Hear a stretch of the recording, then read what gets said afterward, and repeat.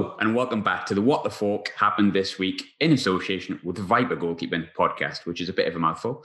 But as many of you know, we normally like to cover a range of football related topics, but this week's news, as far as today's guest and myself are concerned, and probably the listeners, centres on only one thing, and that's Sunderland have sacked Phil Parkinson. So to join me to discuss everything surrounding Sunderland's next potential appointment and the Phil Parkinson era with two very special guests. First up, we've got Sunderland Mad, Sky Sports News presenter, and the best-looking man with a moustache, probably since Freddie Mercury. Tom White, how are you doing? Are you all right? Very well. I'll be a lot better once I've shaved this off, believe me. One more day. I quite like it. I'm not going to lie. Oh, God. I don't. Yeah, I don't. Tom Selleck. Yeah. I'll take that one, Danny. I'll take that. It's not a bad comparison. I would take Tom Selleck as well, to be fair. But as you might have noticed, the next voice is Frankie Francis' best mate, and of course, former Sunderland Player of the Year, Danny Collins. How are you doing? Are you all right? I'm good, Graham. Thank you very much. Yeah, good. I'm enjoying that commentary, Danny. I think it's good. You enjoying it? It's really good on the SFC and Frank. I don't know if Frankie's ever done commentary before, but if he hasn't, he's made a good start. I think he's good. Yeah, no, he said to be fair, he hadn't. I mean, obviously he does the stadium announcement and radio work, doesn't he? But no, I think, as you say, he's got into it and he's doing well. And I think it's difficult in terms of we've only got the one camera really for the games. You know, that halfway line camera. It'd be nice if we had the multi-camera. So I think that's something they're looking to add in the next few weeks, hopefully. So helps for replays and stuff, doesn't it? Different angles and what you see. So. Yeah. How come we got was it the MK Dons? I've totally gone off topic here, but the MK Dons game, there we remember it. How did that have all the angles and stuff like that? Was that because it was picked by TV? Yes, yeah. So I think the EFL picked one game of the day to go and do for international viewers and things, and we were the game that day, and it actually worked out quite well because that morning Frankie wasn't feeling too well. If you remember, we'd done the preview show, but he was at home and I was sat next to the pitch on my own, so we were sort of doing it on Zoom as well. But yeah, so it helped that we had the guy from the EFL. They sent the commentator along as well, so he was sat a few seats along from us there. And as I say, it was better, wasn't it, with the different camera angles as well, as you say. If it wasn't such a bad game, it would have been all right. But one of the games that led to probably to today's podcast, to be fair. But we'll kick straight off. I'll go sort of with you first, Tom. What's your initial reaction to the news that Parkinson was sacked? My initial reaction was I didn't expect it to happen until the takeover is done. So my initial reaction was, are we going to get a statement immediately to say the takeover is done? Like when Chris Coleman was sacked, 5 minutes later, we were told that Ellis Short had gone and Stuart Donald was coming in. And that's what I was half expected. So that hasn't happened as yet. I don't think it was... The fact that he went, I don't think is a huge surprise. I expect him to go when the takeover was done anyway, just purely based on the fact that we haven't gone forward since he came in and he's been here long enough. In fairness to him, he did. Some fans always talk about how we don't have an identity, right, in terms of a style of play. Well, actually, after a while, Parkinson did get one. It just wasn't one that we were particularly happy with. But he did actually get one. He had his set formation. He was quite, I don't think stubbornness is necessarily always a negative. He was quite stubborn with it. He believed in himself. He believed in his own plans. So there is some sort of praise there. But I think ultimately it isn't a surprise that we've made the change given where we are in the table and we haven't progressed. Funny, because we obviously chatted when Jack Ross was sacked and we talked about how it felt like the right time to move on and we needed more progression and he got us to a certain point, but we needed to be further. But we've probably gone backwards, I think, Tom, would you say? Yeah, we have. When Ross went, well, we were at that Lincoln game, which was his last game. And it was, I was never entirely comfortable with Jack Ross going. I wasn't furious that he'd been sacked. I didn't think it was a horrifically bad decision, but I wasn't particularly comfortable that it was the right decision. I think that he would have eventually got it right. This time, I think I am quite comfortable that we do need a change. I think when Ross went, we still had quite high expectations as to who might replace him. And we were maybe a little bit underwhelmed with Parkinson, which isn't his fault, but he wasn't really on anybody's shortlist. He wasn't on my shortlist. That didn't get him off to a great start. And then on the pitch, we didn't get off to a great start, with the exception of beating Tranmere 6-0. We struggled until well, just after Christmas. And he never really turned us around. He started on a bad note because we didn't really want him. And he never really won us over on the pitch either. And I think this time, now that he's gone, like when Jack Ross went, as fans, our expectations are quite high. And given that we are told there's an imminent takeover, maybe there is someone, hopefully with a bit of wow factor, that we can get behind, and players will too. Well, Pochettino is available, so if he fancies it. Danny, what was your reaction to this? Like, obviously, you've been watching the games and you've been, I suppose, essentially part of the club and whatnot, but were you surprised after the demeanour maybe around the club recently, or do you think it was coming? No, I think as Tom's touched on, I think it's a results business as well at the end of the day. And I think if you look at the last month alone, we haven't won. Performances are stale, I think, not really getting better. If you're not playing well and you're grinding out results, which we have done it earlier in the season, and you get away with it to some extent. But I think just in recent weeks where performances haven't really been great, and then we're not beating teams, and then you look at the table and we're gradually, that gap's getting bigger between ourselves and Hull. And we're only a quarter of the way through the season. So, and then you see what the fans are reacting to on social media. And I just think that percentage was going up in terms of the amount of the fans were wanting Parkinson to go. So the pressure sort of built in a way, didn't it? And as Tom's touched on as well, I just think that, in terms of the way Phil Parkinson set us up, I think he as Tom mentions, he's got like his base formation, usually a 3-5-2 or 3-4-3. Didn't come away from that at times where, in games, I think we could have looked at changing the formation. Prime example last week against Doncaster and Fleetwood on Friday. I think second half it was trying to just change it up. Fresh legs on there, give Elliot Embleton a bit of a run out for 20 minutes, half an hour. Jack Diamond, just a little bit of pace out wide and just go a different route. When they got back to 1-1, I think I said it on the commentary, I think, do we now go and try and kick on, go be brave really, if you like, and go and try and win the game, get back on top? Or do we just shut up shop, go defensive and think we don't want to get beat to one of our promotion rivals? And I think that's the way we went. And I think from the fans' point of view, I don't think that's the attitude they want to see. They see us as, well, we are a big team in League One. We should be looking at the automatic spots. And just the overall feeling around the club is that we're not quite on the right page, I think, with what Phil Parkinson was producing and what the fans were wanting to see. So was it a shock that he's gone? Probably not, but at the time, and again, as Tom's just mentioned, is the takeover a done deal really with Phil Parkinson leaving, and have they got someone already lined up to come in, which obviously we'll see in the next few days?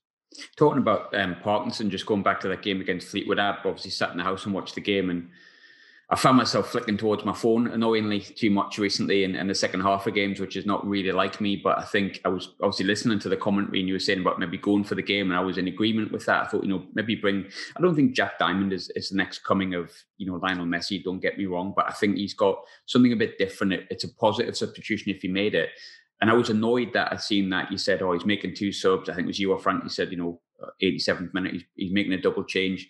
I thought, well, at least he's bringing them on at some point, but I was still annoyed then. And when I seen it was Max Power and McFadzean, and I was just like, crikey. Like that to me, it just felt a bit like the death knell. But then I was more surprised that it happened because I didn't expect the board to sack him, which I suppose, like you say, maybe does indicate that a takeover's on the horizon. Now, must be honest, as far as I'm aware, none of us are anywhere near aware if there is a takeover imminent. It would just be a guessing game, I think, at this point. But ultimately, Danny, do you think that the decision's been made because there might be something changing on the horizon then?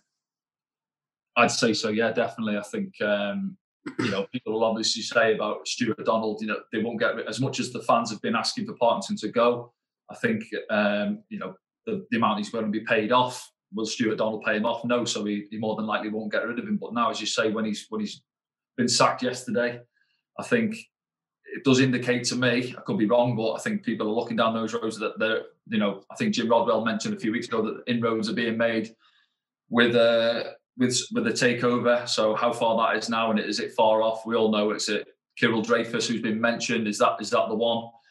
Again, we'll only see it in a few days. Hopefully something gets sorted. And in the meantime, have they got the manager lined up, or is it a process of taking their time and seeing if they can get the right man? And obviously, I think Andrew Taylor's in charge for tomorrow night's game. But yeah, we need to act fast as well while we're still in a position to get back at the teams above us. Don't let it drift over the next few weeks, the next few games, because the games are obviously coming thick and fast. So we need to get it sorted as soon as possible while we're still in that pack and still got a good chance of getting back to the likes of Hull and Peterborough. Yeah, absolutely. And the next couple of fixtures, the game tomorrow night and the game on Saturday. I mean, we're lost at home to MK Dons. I know that, but these two, whoever was in charge, we should actually be winning the next two games. And because we've only got 2 points from the last 3 games, we really have to get 6 points. I actually think Parkinson probably would have got the 6 points in the next 2 games.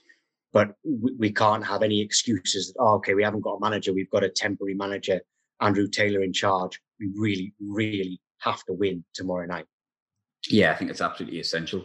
Regarding the takeover, Tom, like I say, none of us know anything more than anyone else, as far as I'm aware. But when it comes to the takeover, there's been a lot of rumours surrounding who's going to be running the club, who's going to be in charge, and all this kind of stuff. And I think because of the way that it happened last time with Coleman and with Jack Ross and Stuart Donald and Ellis Shaw, I think there's naturally going to be scepticism no matter who comes in charge, unless it's Michael Dell, which he seems to have lost interest. But when it comes to ownership, before we go into management, what do you need? What do you think Sunderland need from an owner, someone who's going to be an investor, whatever it may be? What do you think Sunderland need, Tom? Right, what we need. Remember that I always got slated for it, but always defended Ellis Shaw because the club was always financially going to be safe with him because he was so rich. Right now, he doesn't in League One. There's a salary cap, and you can't really spend that much money anyway. So it's not like a necessity to have a billionaire owner, but it means that your club is always safe. You're not going to go into administration because it's pennies for a billionaire to make sure that we don't. So if we have a billionaire owner as a safety net, he doesn't have to really get involved. When Ellis Short took over, he was a billionaire and he had Niall Quinn running the club. Niall Quinn knew what he was doing. Ellis Short didn't have to get involved. It was perfect. Once Ellis Short started getting involved and Niall Quinn left, Ellis Short didn't really... It's not that he hired the wrong people to trust to run the club. It's that he kept getting involved himself, and running a football club wasn't his forte. So what I want to see is if the guy Dreyfus does come in, who's got billions of pounds, he can oversee everything, but have somebody running the club like Niall Quinn did. I mean, it's not going to be Niall Quinn. He would obviously be perfect, but I want him him or her to have the money to completely support the club, and we're never in any financial trouble, but somebody who knows how to run a club, running the day-to-day, and can completely take charge, who the owner trusts, the fans trust, and has the trust of the whole club. That's what I would like to see. I hate spreading rumours because it's setting you up for a fall. But talking about people coming in charge of the club and overseeing things, there's been a big talk about a director of football, and I've heard a little rumour that there's a former, and I'll say it in inverted commas because some people might not agree, legend that isn't Quinner Phillips that has been contacted regarding the director of football. Have you heard anything of the like, and do you think it would work, a director of football system? Yeah, the director of football system should work. And if it was someone who knows, if someone who knows the club comes in, as long as that person has experience of being a director of football or working within a football club, that should work perfectly, because he would, I was going to say he or she, but it would be a he, I guess, in this case. He would know he would know the club and immediately understand the business side of things as well. So yes, that would work. But under Ellis Short, he had, first of all, director of football in Roberto De Fanti, and then a sporting director in Lee Congerton, which is just a different name for sporting director. with Roberto De Fanti, I'll tell you now, De Fanti's intentions were very, very good, but sometimes Ellis Short would just change his mind on what he wanted, right?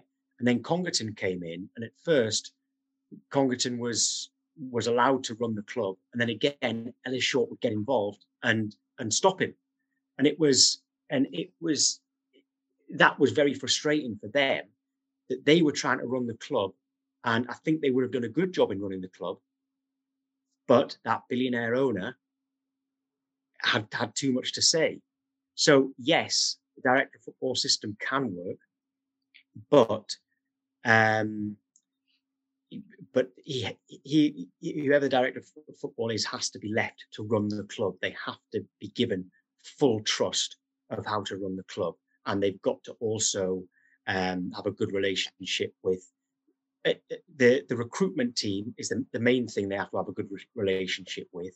Also the manager, however, he might have to end up sacking the manager at some point. It's more important that he oversees the whole recruitment. He has a transfer philosophy and sticks to it, and let's hope it works. But if it's someone who knows the club and knows how to run a club, it should work perfectly. Fingers crossed. I mean, we've heard names, but I don't want to put anything out there in case I'm completely wrong. But Scandinavian used to be at the club. I think if the rumour that I've heard, which we've sort of spoke about off air, is who we think it is, I think that could be quite a good appointment. But Danny, have you ever worked at a club that's had like a director of football above a manager, and how does it work for you as a player? Not that I'm aware of off the top of my head, but no, as you say that, I think it's good that you have that. It's a middleman really, isn't it, that understands the business side of it, communicates with the chairman and the directors, but at the same time understands football, has probably played football, and understands Sunderland as a club as well. If the guy is who I'm thinking you're on about, then that ticks a few of those boxes. Yeah. So I do think it would be a good appointment to bring someone in along those lines. And just touching on your other points as well, in terms of, if we do get this billionaire owner that comes in, and we can't get excited in terms of him coming in and spending a load of money in January, because as Tom's touched on, we've got the wage cap. And I just think for me at this level, recruitment is more important, and I don't think we quite got it right. I think you've got to shop round. I've said it before, you've got to shop round, try and get the best players at League One level to do the job for us. And I don't think we've quite done that. And I've said it myself, I could name 4 or 5 lads who I think could have added to our squad in the summer, who were available and we didn't bring in. So I think, as much as it's good to, have the money coming in, which looking forward, if we do get up to the Championship and so on, then it's great. But I just think at the level we're at now, you've got to shop round, and the recruitment is key and should have been done better than what we have. There's no point not mentioning the name, because potential club legend who's Scandinavian. I mean, it's not Joachim Björklund, it's not Torre Andre Flo. All right, yeah. Oh, that's a good point. Actually, that is a good point. Okay, so this obvious choice would be Stefan Schwarz. Stefan Schwarz is the name I've heard. Yeah. Yeah. Okay. Well, I mean, there's no idea whether that is true whatsoever. It would make sense with the story in L'Équipe that they'd interviewed director of football, English and Scandinavian. That would make sense. But if it was somebody like Stefan Schwarz, who knows the club and has had experience of running a football club, being a director of football, I would say personally that would be a good choice. The obvious choice, and this is not going to happen because he's employed, but if you can you think of a former Sunderland midfielder who did very well for us, who is now a director of football and also played for Marseille, where Dreyfus has been involved, is Eric Roy or Eric Ra. He's now he's the director of football at Watford. He would have been the obvious one, but it's clearly not him, because he's not going to leave a Premier League club with very good links to a big Spanish club and a big Italian club as well in the Pozzo family to come to League One. But again, that's someone who would know the club and know how to run a football club. So director of football, sporting director, yes, but I'd like them to meet that criteria. Yeah, where is Stefan at just now? Because I was thinking this yesterday when I was told, because I spoke to him years ago and he was at Benfica, but it was kind of not in any role like that. But I believe he's doing that role at the moment. Does anyone know where he is at the moment? I'm looking it up right now, because I I don't think Benfica was director of football, though, wasn't he? I don't think that's where he. No, I think he was just helping with like I think he was doing a Danny Collins, as we'll now call it, helping with the commentary and stuff like that. Didn't have Frankie with him though.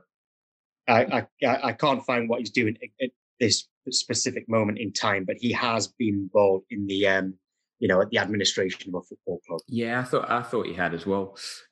Moving, he definitely has. Yeah, I thought he had.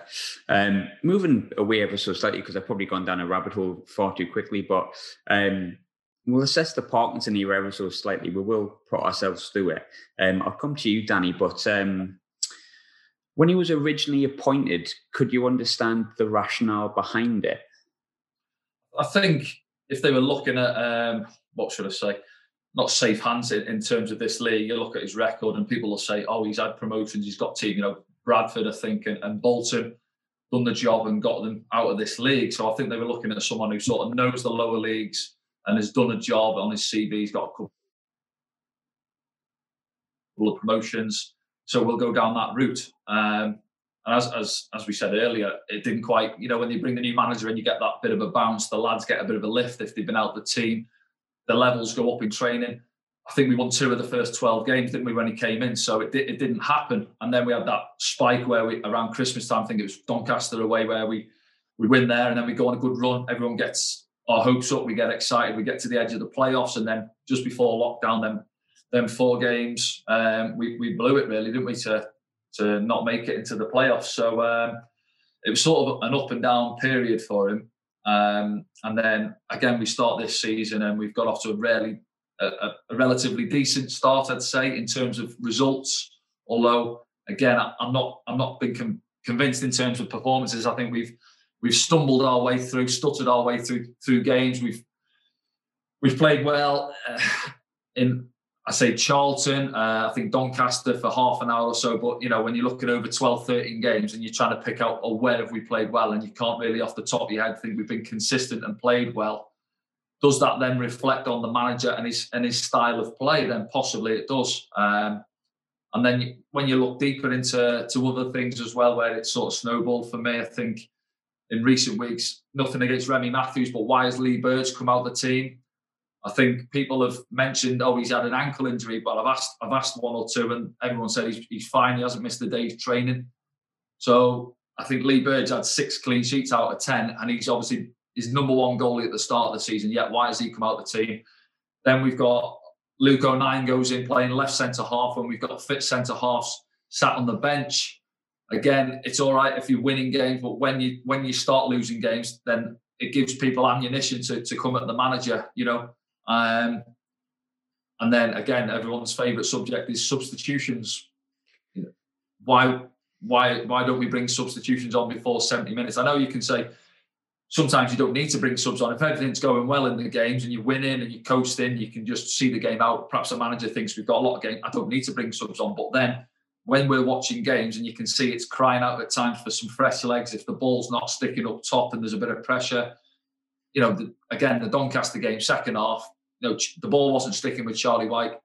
Just change it. You could see the pressure building. I don't think Doncaster were doing anything great in the game, but it was just that momentum. You could feel it that they were going to get 1 or 2 chances, and it came about. And then, we only made 1 or 2 substitutions. And then again, it gives the fans ammunition to say, why didn't he freshen the game up? So it's just a few things that come about in terms of his time at the club, I think. But again, as Tom mentioned, if he's perhaps a little bit of an old school manager, he's got his base, what he likes to work from, his formations, and he likes the senior players as well. When 1 or 2 have been asking, why won't he give Jack Diamonds, Elliot Embleton coming back in, Dan Neil, give 1 or 2 of these lads a run in the team if the senior lads aren't quite doing it. And we haven't been in recent weeks, have we? No, not at all. And it's all right when you're winning games. I was all right winning 1-0 and playing badly, because I'm always happy with that. But I think when the results start turning, then things have to change. And I think if you're complaining when we're winning, I don't like that. But then if the results and the performances are both bad, then you've got to start looking at freshening up, maybe changing your style of play. I wanted to touch on something quickly, Danny, as well.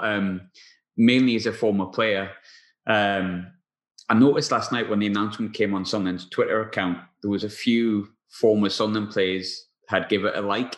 One of them being Bolo Zenden. the other one being Bali Mumba, which I think many people noticed, and Alim Ozturk. What does that say for a manager when two of his former players have liked the Instagram? Is it something you would do? Would you have to feel incredibly strongly about it?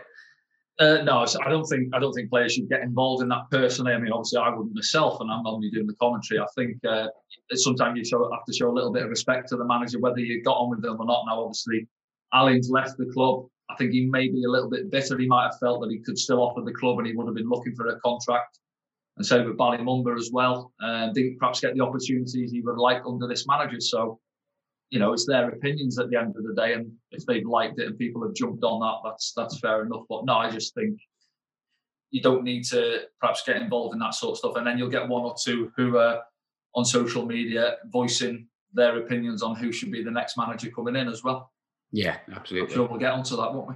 We will. Yes, I've been looking at the favourite list on Sky Bet just to keep Tom happy. One thing I wanted to sort of mention, I'll go with you as well, Tom. We're talking about the Parkinson era, and I think, we spoke about it at the time that happened when I was with Roker Report, and you came up with some interesting names, but none of them were Parkinson. I don't think anyone's was, and it was a bit like, I think it was about as welcome as a fart and lift at the time, if I'm completely honest with you. But one of the big things that happened immediately, and I don't think it's worked out, I think the fact he's been sacked says everything. But the situation with Aidan McGeady has, maybe rightly or wrongly, hindered his time at Sunderland. What did you make of his handling of the situation with Aidan McGeady? Well, by the way, that's Stephen Schwartz thing. I've completely made that up. He's never been director of football anyway. Has he not? I don't know. I thought he had. So, but my point still stands about the criteria of a director of football. That still stands. But I've made that up, or I certainly can't find anything on the internet about it. Sky sources, that mate, and it's Sky sources. Yeah, exactly. Yeah. Oh, God, never trust them if they come from me. With McGeady, what I was told when Parkinson got the job is that he didn't like big characters. He didn't like big personalities, which isn't unusual because I was told that about Gareth Southgate when he got the England job, which is why Rooney was no longer involved. Joe Hart was no longer involved because he didn't like the big personalities. And I think that is what happened with McGeady and Parkinson, whereas Jack Ross seemed to be a good people person, was able to get the best out of his players, regardless of if they, and I don't know if Aidan McGeady is difficult at all. All right. But if any player is difficult, Jack Ross seemed to know how to get the best out of them. Just like, the master of it was Sam Allardyce. He got the best out of Ravel Morrison, and Sir Alex Ferguson couldn't do that. All right. And it looked like from what I've been told from people who have had Parkinson as their manager, is that with McGeady, he wouldn't have liked that type of character. And also, when you have a style of play which is quite rigid, and again, not against that at all, where does McGeady fit into a rigid system? He needs some freedom. We used to, in a 4-2-3-1, he used to play on the left, but he could go anywhere. And people would just drop in and cover him because he was so good. That wouldn't work. And we can see that wouldn't work under Parkinson's tactics. Going out on loan in January last year to Charlton, that it made sense. If Parkinson didn't want him, gets at least some of his wages off, and goes out on loan and goes in the summer. Well, he didn't go in the summer. So at least let him train treat him like an adult. He's about 34 or 35, treat him like an adult, let him train with the first team and see how he does. I can't see how he could be that toxic and that poisonous that if he trained with the first team, he'd turn them all against the manager. And I don't believe that Aidan McGeady is the answer to our problems, by the way. But I don't really like the way he's treated him as a person, as opposed to a player. I don't think any player should just be banished to the wherever he's been banished to, the under-18s or something, especially when we're still paying him. It's not like if he trains with the under-18s, we don't have to pay him. If we're paying him, let him train, let him shine. Let's see how good his attitude is. And although I'm not on the training ground, so I can't see what his attitude's like, I don't really like the way he's treated him as a person. let alone a player. I think with McGeady as well, because McGeady's definitely part of the squad, which I find really interesting, especially with him coming back for the under-23s the other week, which seemed weird at the time. Now I feel like things align a little bit, but he's definitely part of the squad. He just wasn't given a number, which I assume would be insurance. It would have been, well, there would have been no reason to not register him. I mean, that would have been, even if Phil Parkinson didn't register him, the secretary would have been foolish to not just stick his name down if there was space for him. I mean, the secretary should have just added his name because because he can be registered. I think, by the way, him playing for the under-23s was just to get him fit to leave in January. By the way, that's what I would imagine, but that could be completely different now, of course. With McGeady, Danny, he's got, I think, 6 months left on his contract, so. Obviously, there's going to be calls on McGeady coming back in. I think there's been a bit of a war between Parky and McGeady, and you choose your side when you're the fans, and McGeady wins overwhelmingly because he's created many more better memories for Sunderland fans than Parky has, and that's a simple fact. But he's got 6 months left on the end of his contract. He's probably not going to be sold for any money if he goes in January. Would you put him back on the side for 6 months? And if he does well, then you say, brilliant, there's a new 1-year contract. If he doesn't do very well, his contract's up anyway. Would you just put him straight back in?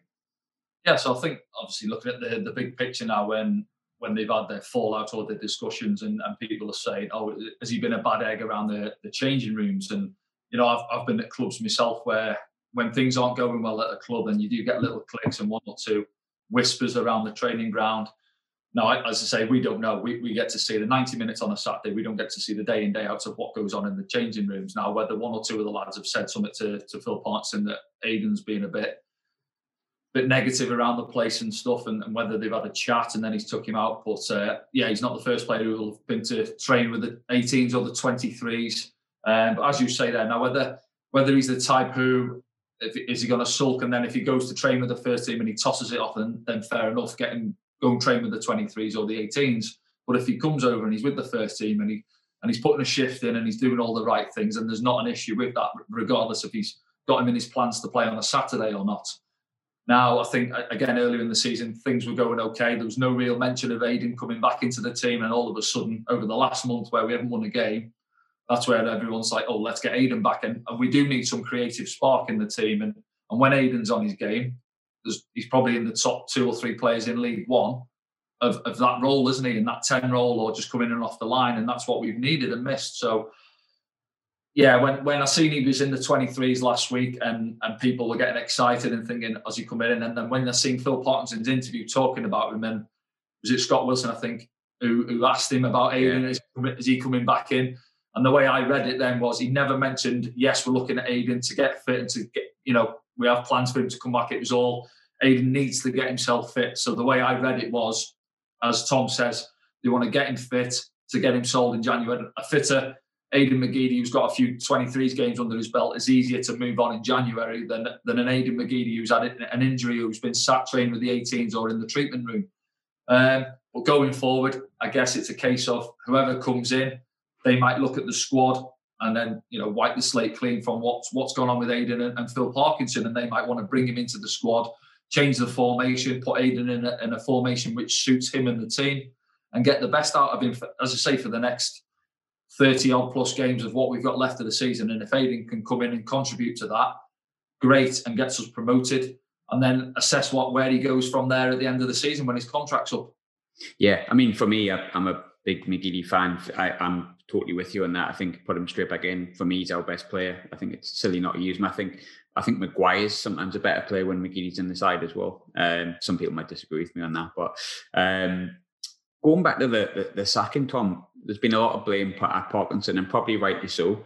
But just a different take. How much of a responsibility do you think the players need to take for the fact that we've been in League One for this long and we haven't got out of it, and now the second manager's been sacked because of the failures on the pitch? Yeah, well, the players have to take some responsibility, but I've got to say, I actually think this squad of players is good. I think actually we've got a really good squad at the moment. I haven't always thought that. I think that we've got, 2 good goalkeepers. I think that Bailey Wright and Jordan Willis, I wouldn't swap them for anyone. I don't. No. I mean, Danny can talk about this far better than I can, but I hate three at the back. I hate playing with three centre backs. And if now, is it three at the back or five at the back, Tom? Well, there you go. That's the thing. Nobody knows, and I would imagine it's very confusing for centre backs who've grown up with in a 4-4-2 or 4-3-3, whatever. It's always four at the back, and then suddenly you get to professional football and you're told to learn this new thing, which takes a long time to master. Mm-hmm. And I like Flanagan, by the way, but Bailey Wright and Jordan Willis are absolutely class. You only need those two, and we've got good fullbacks. I like O'Nien at right back. I've never liked him in central midfield. I like him at right back. Conor McLaughlin's having a renaissance. Denver Hume's good at left back, and I've barely seen Kyle McFadden. But when I have seen him, he looks like he's got a bit of pace, which we've always lacked. We've got plenty of players in central midfield. We've got wide players, stroke number 10s, and we've got enough forwards as well. The only thing we actually lack is pace. So yeah, the players will obviously none of the players will think that they're exempt from any of the blame for where we are, obviously. But I actually believe that our squad is good enough to go up, and I haven't always thought that, but I do now. I think the squad is good. I think I think we'll be an attractive prospect for a manager, because there's the obvious things that we are a big club. I don't care what people take the mick out of us, say, oh, you're in League One. No, we are a Premier League club in League One. All right. I'm sick of people saying, oh, you have to accept that you're in League One. We do accept we're in League One. We don't accept we're a League One club, because we're not. So with all of that, it's managers will want the job, stadium, the training ground. But if they look at the squad, I also think they'll be pleasantly surprised when they see how good the squad is. And when they look at the league table, I think any manager who's got anything about them will say, well, eighth at the moment, I think eighth in something like that. I can get them in the top two, no problem. That's the kind of attitude we need, and that comes from a big person. Like when Roy Keane took over, he looked at everything and just went, yeah, I can get them up. And we're in a lot better position in League One than we were when Keane took over in the Championship. So I think we're going to be an attractive prospect, despite the fact that we're as low as we've ever been. Yeah, I think when it comes to the team as well, there's certain players I don't rate at all, and I think it's certainly not the best team I've seen in my lifetime. But then it's the opposite side of that is where we are. Like you say, in League One, this is a really good squad. Like, it should be punching far higher than 8th, and it should be punching higher than potential playoffs. I mean, you've got players in there that I don't particularly rate, like Max Power being one of them, but he's won promotion from this league. There's tons of, like, when I do the review show every week, or preview show, sorry, a lot of fans say, oh, I'd love Max Power in my team. And I like Max Power. I like it. I listen to all of your podcasts. I listen to Roker Report. I listen to Wise Men Say, and Max Power gets slated. I like Max Power, and I really liked it when we had a few injuries under Jack Ross, and Jack Ross played 4-2-3-1 and played Power at number 10. Right? I like it when Power has got license to get forward. Him and I've been saying this all the time, him and Ledbetter have got the best strikes on them of all the players that we've had. They strike the ball so well, right? They need to shoot more. And that Ledbetter, okay, he has to play deep. If you let Power go forward, the closer he gets to the goal, he needs to stop getting the ball on the edge of the area, then passing it out wide. He just needs to shoot because he can do it. But I really like Max Power. I'm completely in the minority there that I really like him. I always back him. I think he's a good player. With Max, I think for me, and I think Ashley summed us up quite well when we were at the match. I always get really annoyed at Max Power, but I think it's because I know he can be better than where he is currently. That's always so in a way I rate him, but the fact that he doesn't do it consistently is probably what frustrates me. But like I say, on paper, like you said, this team at League One level, which manager shouldn't want to take it on? There's so many players for so many different positions. Yes, it looks like a poor squad because of how we've been and how they've performed. But if you get this team, firing a little bit more than maybe Ross and Parkinson has. I think we're a goal scorer, in my opinion, and pace away from a good side, which is not a bad place to be, really, is it? Graham, I'll add, just going over there, and Tom's obviously touched on the squad, but from my point of view, people will say, "Oh, how much blame do you put on a manager?" And I think you can say, as he put the brakes on him in terms of the way he wants us to play, but I think I agree. You look at the squad, and I think there's more in the squad than what they're currently showing. Not everyone. I think we've had some good, consistent performers. I think Grant's been decent this year. One or two others, Bailey Wright, and some of the others have got to start stepping up now and delivering as well. Now, whether a new manager comes in and can he get more of a tune out of the squad again, whether he tinkers the formation. Tom doesn't like the back three, and I've been there myself. I was a few years ago, all pre-season worked on a back three, got 70 minutes into the first game of the season. We went back to a back four. So all that 6 weeks of pre-season out the window because the manager wasn't happy with it. And it is completely different. And I get, I hear fans going, "Oh, we're a back five." You only become a back five when, our neighbours down the road, Newcastle, I watch a lot of their games on Sky, and they get penned in. They have 20% of the ball. That's when you become a back five because you can't get out of your own final third. Now, for us in League One, we do have a lot of the ball, which means that Denver can get high on the left, and Luke O'Nien or Lyndon Gooch, whoever's on the other side, can get high. So it is a back three. And I think looking at Sheffield United last season, they prime example for me. They got promoted, went up to the Premier League, and just carried on where they left off. They had the outside left centre half and the right centre half. Basham bombing forward and join in. Now, whether Tom Flanagan or Jordan Willis does it a little bit better on that side, you got to step in with the ball and commit players. But I do feel that most lads are more comfortable going with the back four. It's what you've been brought up on as a kid, really, playing it, as you say, two centre halves and your full backs. And I think some managers can perhaps go in with the attitude, I want to play, for instance, if Phil Parkinson thinks, I want to play 3-5-2, so I'm going with that, and then I'm going to fit the players into the system. Or do you go with the attitude, look at what players I've got and pick a formation which suits them? And I think that's the way we've got to go for me looking forward. I think we're more suited to I sit here and I come home sometimes from games, I'm sat in the week and I'm drawing formations out myself with the squad and looking at what players and what formations I would pick with the team we've got. And you've mentioned, Graham, we haven't got a lot of pace in the squad. So where do we get that in? I think you've got Jack Diamond, Lyndon Gooch is pacey, he's quite sharp off the mark.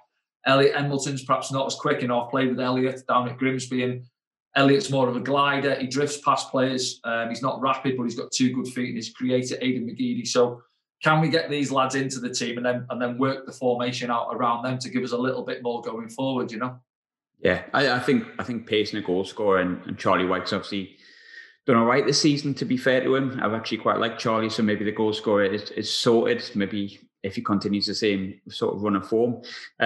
So we'll get on to the next manager then. I'm looking at Sky Bet, as I promised. Currently, Gus Poyet is the favourite. I've openly said I wouldn't mind him. Danny Cowley second, Paul Cook, and then Nigel Pearson. I've heard this morning that, I don't know anything more than anyone else, but I've heard that Pearson wants the job. I don't think any of us are surprised at that after he wanted it last time. But I'll come to you first then, Tom. What type of manager do you think we need to take the club, and who would you like the manager to be, or who would you suggest? A big personality is the type of manager, but I'll give you a short list if you like. I'll give you names. I can do that. I've got six kind of managers on the short list in no particular order. I'll probably expect a bit of ridicule for some of them. The first person, no particular order, so I'm going to start that again. I would call Jermaine Defoe and ask if he would be willing to, I guess he'd have to retire. So there's certainly an issue in that sense, but I would ask if Jermaine Defoe fancies it. When Jack Ross went, I wanted John Terry. I would ask John Terry if he wants it. I have been very impressed when I've been listening to Ashley Cole speak. I would call Ashley Cole. And the reason for those three is they would come into the club and the rest of the players would say, wow. And they would instantly have their respect, like Roy Keane did. Yeah. Like Roy Keane did. So those three would be on there. And more obvious ones, I think that the Super Kevin Phillips and Nigel Pearson together, I think that could work. I think that Pearson's got the experience. Super Kev knows the club. Sometimes Pearson in interviews and stuff doesn't come across particularly well, but I'm told that in person he's brilliant, and players love him. Players play for him. So Pearson and Phillips together in one way round or another. The obvious one is Paul Cook, who I'd imagine would want the job. He's flavour of the month at the moment because he did very well and he's out of work. I don't think he'd be particularly expensive either, which, if the current owners are staying in place, would certainly be something that they would look to, and that's fair enough. You can only spend what you can afford.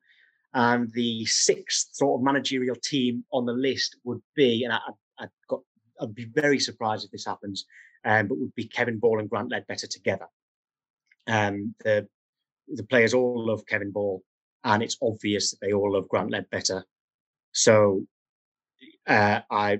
you could have those two together, and Ledbetter could keep playing. And so there's 6 managerial teams there, but obviously that is all on the basis that we've got no chance of Big Sam Allardyce, because he's. If I was a Manchester United fan and Solskjaer went, I would want Sam Allardyce. If Lampard went to Chelsea, I would want Sam Allardyce because I love him. I don't think we've got any chance of him. So I suppose you can stick him down and have 7 names there, but yeah, that would be my shortlist. Yeah, if Sam Allardyce even considered it, it's no secret that I absolutely love Sam Allardyce. So do I. Just love the look. I think he's the best manager the Premier League has ever had, and I am not.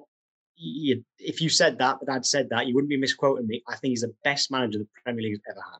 And he has such an aura about himself as well. I mean, I've only been lucky enough to have the company even for 38 minutes via a Zoom call. But the minute his big head popped up on the Zoom call, I instantly was like, okay, here we go. And it was like, he does do that. And talking about Defoe, I know some of the media guys at Rangers, and obviously naturally have asked about Jermaine Defoe. And they all say the same thing. When Jermaine Defoe walks into a room, he does just command respect. Everyone just goes, oh, JD's in the room. Like, total respect. So it might Listen sound to what outlandish. The young players used to say. The young players used to say how helpful he was. Yeah, they were the two. They all used to say how helpful he was towards the youngsters. He's a great example. Apparently he trains harder than anybody else, despite the fact that it's no coincidence that he's won so much more than everybody else who was in the Sunderland dressing room. I suppose apart from O'Shea and Brown. And he'd work hard and was a great example to the youngsters. So it might not be the right time for him because he's got a real good chance of winning the Scottish Premiership. And I understand that, but doesn't cost much to give him a phone call and ask if he's keen. I'll tell you, I'm absolutely gutted that you haven't mentioned Tom. Poyet. Lee Barry. Oh, okay. Well, tell you what, imagine Ball, Ledbetter, and Catamont as the trio. That's it. We could lose every game. I would never want them to go. Get John Kay in there as well somewhere. There you go. Then all my heroes are there. It'd be great, wouldn't it? It might not work, but it would be a good laugh. Danny, do you have a choice or do you have a short list? Yeah. No, so looking at the ones Tom's mentioned, I think John Terry. I mentioned John Terry actually last time because I think he's sort of earned his stripes, with Villa now, and I quite like that. It's controversial, but I quite like that. No, I think he's earned his stripes, and he's probably looking at Frank Lampard. Frank obviously went to Derby, didn't he? Last year, done well there, and I think he's ready. He'll probably feel now he's ready to take on a job, and I think it's a good starting point for John Terry if he was to come in. Ashley Cole maybe alongside him, as Tom mentioned as well. Great experience, to know the game inside out. And I think coming in at League One with a club like Sunderland, with the facilities and everything they've got around them, would be good. Again, you could probably put Kevin Phillips in the similar bracket to that. Kevin, he's been an assistant now with Nigel Pearson, hasn't he? 1 or 2 clubs in Leicester and 1 or 2 others, Derby. So again, Kevin, I'm sure, is itching to get the chance at taking on the club. And one that you didn't mention, and I mentioned it, someone asked me last night, and I think Eddie Howe. Now, some people might think no chance, and I think, looking at from Eddie's point of view, he maybe is hanging on for a good Championship club or a Premier League job. But I think looking at the bigger picture, he knows the leagues. He's done it with Bournemouth. He brought them from League Two right the way through to the Premier League. So he knows League One. He knows the Championship. If he looks at that and looking at where we are now, if you take that aside of it, yeah, you might think he won't want to come and manage in League One now, but we're not far off. He could see it as a little 4 or 5 year challenge project for him, whatever you want to call it, to getting us promoted. Then if the new owners come in and they give him the funds to go again in the Championship, he's obviously got the style of play. I think people, he likes to play football the right way, if you like, what Sunderland fans want to see, a bit more football. So I just think he ticks a lot of boxes for me. But as I say, whether his location might be a bit of an issue. Obviously, I think he's from down the south coast, isn't he? So it's a bit of a trek. But there's nothing. Roker seafront's just as nice as Sandbanks, isn't it? I'm sure. So yeah, I don't know, mate. Yeah, I'd like to put him in the picture. Paul Cook, yeah, again plays good football. He looks quite a heart on your sleeve type of manager as well, doesn't he? So I don't know, mate. It's a bit of a lottery, isn't it? But yeah, there's a few names there I'd certainly look at. Cook doesn't immediately get me excited, but there was, obviously we're talking 6-7 months ago now, but Mark McNulty, when he was on the show, he played under him at Portsmouth. Yeah. And he was adamant that Paul Cook should have been the choice when Parky got the job, but at some point, I don't think he wanted to be that blunt, but I would assume he meant when the job was available. If it's not Jack Ross, Paul Cook would have been ideal. He said he just would be perfect for the club. And he doesn't get me excited. He doesn't get me unexcited. I can't really explain it, but for me... When we, obviously about 2 years or 3 years ago, was it when I played for Grimsby, we played, obviously Portsmouth were in League Two, and I think he's the gaffer then, and yeah, we played him at Fratton Park. I think we had about 15% of the ball that night. They just popped us off the pitch, So I guess he's good at working with lower league players and getting the best out of them. I can touch on as well, when we mentioned budget before and getting the best players, I think Luton have done it. I think Luton have passed the way out of the lower leagues. Accrington Stanley did it in League Two. So again, you can go on about, you need the big money and the spend on the big players. But if you get the right manager in who can work with the lesser players and get a system into them, and they take to that system, it can work as well, The big favourite being Poyet. Well, neither of us mentioned him, did we? No, and I said yesterday I'd like Gus, but I got a lot of affection from. But Tom, do you think Gus would be a risk? I don't think it's a risk at all. And what I liked about Gus Poyet is, again, when it's something that the fans like, is this identity. He does have a style of play and an identity, so that would go down well. We loved him before, and what I liked about him was that he wanted to control the whole club. He wasn't just interested in the first team. He wanted the under-18s and the reserves, under-23s. They wanted them all playing the same way, and he cared about the whole club. So that, to me, would be a positive. The only thing with Poyet, I would not be disappointed whatsoever if he got the job. He wasn't. If I could have had a longer shortlist there, and he would have been on it. But since Sunderland, it hasn't worked out, which is strange because I always thought Sunderland would be his kind of springboard to bigger and better things. Yeah, me too. It hasn't worked out that way. I wouldn't be disappointed with him coming back at all.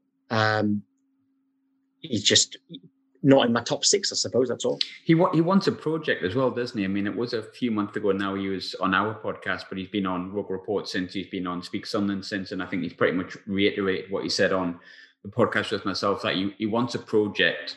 I don't think he'd come in under Stuart Donald. I think if there was no takeover on the horizon, I think there'd be no chance of that happening.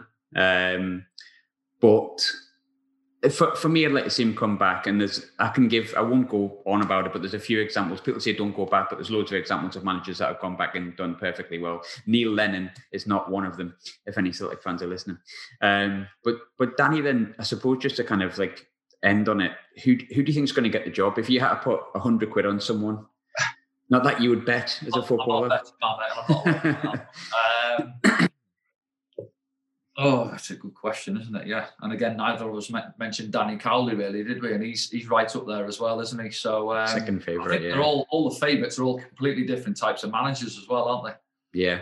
I wish Roy Keane was there. God, I wish Roy Keane was there. Tom, can you sort anything out with Roy Keane just to convince him?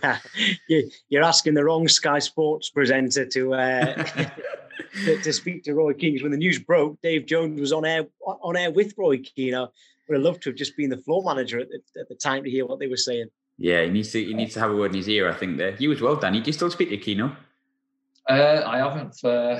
No, I don't think since he's left. I might have seen him once since. I'm sure I have. Yeah. But, maybe need to get that sorted out. Tom, if you can get his number, Danny, you give him a call. Tell him the project's available and ready. Ella Short's gone. It's all good to go. You can do it again. Yeah, I'm not sure. So if I was betting, who would I go for? I don't know, Graham. It's a good question. I think I'm just going to have to sit on the fence, maybe. As you say, Gus again. He's been here before, hasn't he? And he's, football style, lower league with Brighton. I think he's done well there in the past. So, yeah. No, I think Nigel Pearson and Kevin Phillips is probably the one that most of the fans want to see coming in at the minute, yeah. Yeah, I think if I was the betting man, I'd actually have money on Gus. I don't know why. I just have a gut feeling. But Tom, just before we finish, where's your money going? Not that you're a betting man, but if you were to go on Sky Bet, where would your money go? No, I'm not a betting man at all. If it's still the current owners, the money would be on Paul Cook because it's the obvious one. With new owners, we have no idea what they're thinking. So I would say if it's new owners, then I think the most realistic one would be, if they want to get the fans on side, it would probably be Pearson with Phillips. Yeah. But current owners would almost certainly be Paul Cook. Yeah. Perfect. Lads, thanks for coming on. Thanks for giving me your time and your thoughts. It's never boring with Sunderland. I hadn't planned on doing this podcast. I planned on just talking about everyday football, but I think it'd be wrong to not discuss it. But thanks for popping on, lads. I hope you enjoyed your first appearance, and it's the first of many. Okay. No problem, Greg. Had a great time. Thank you. Thank you very much.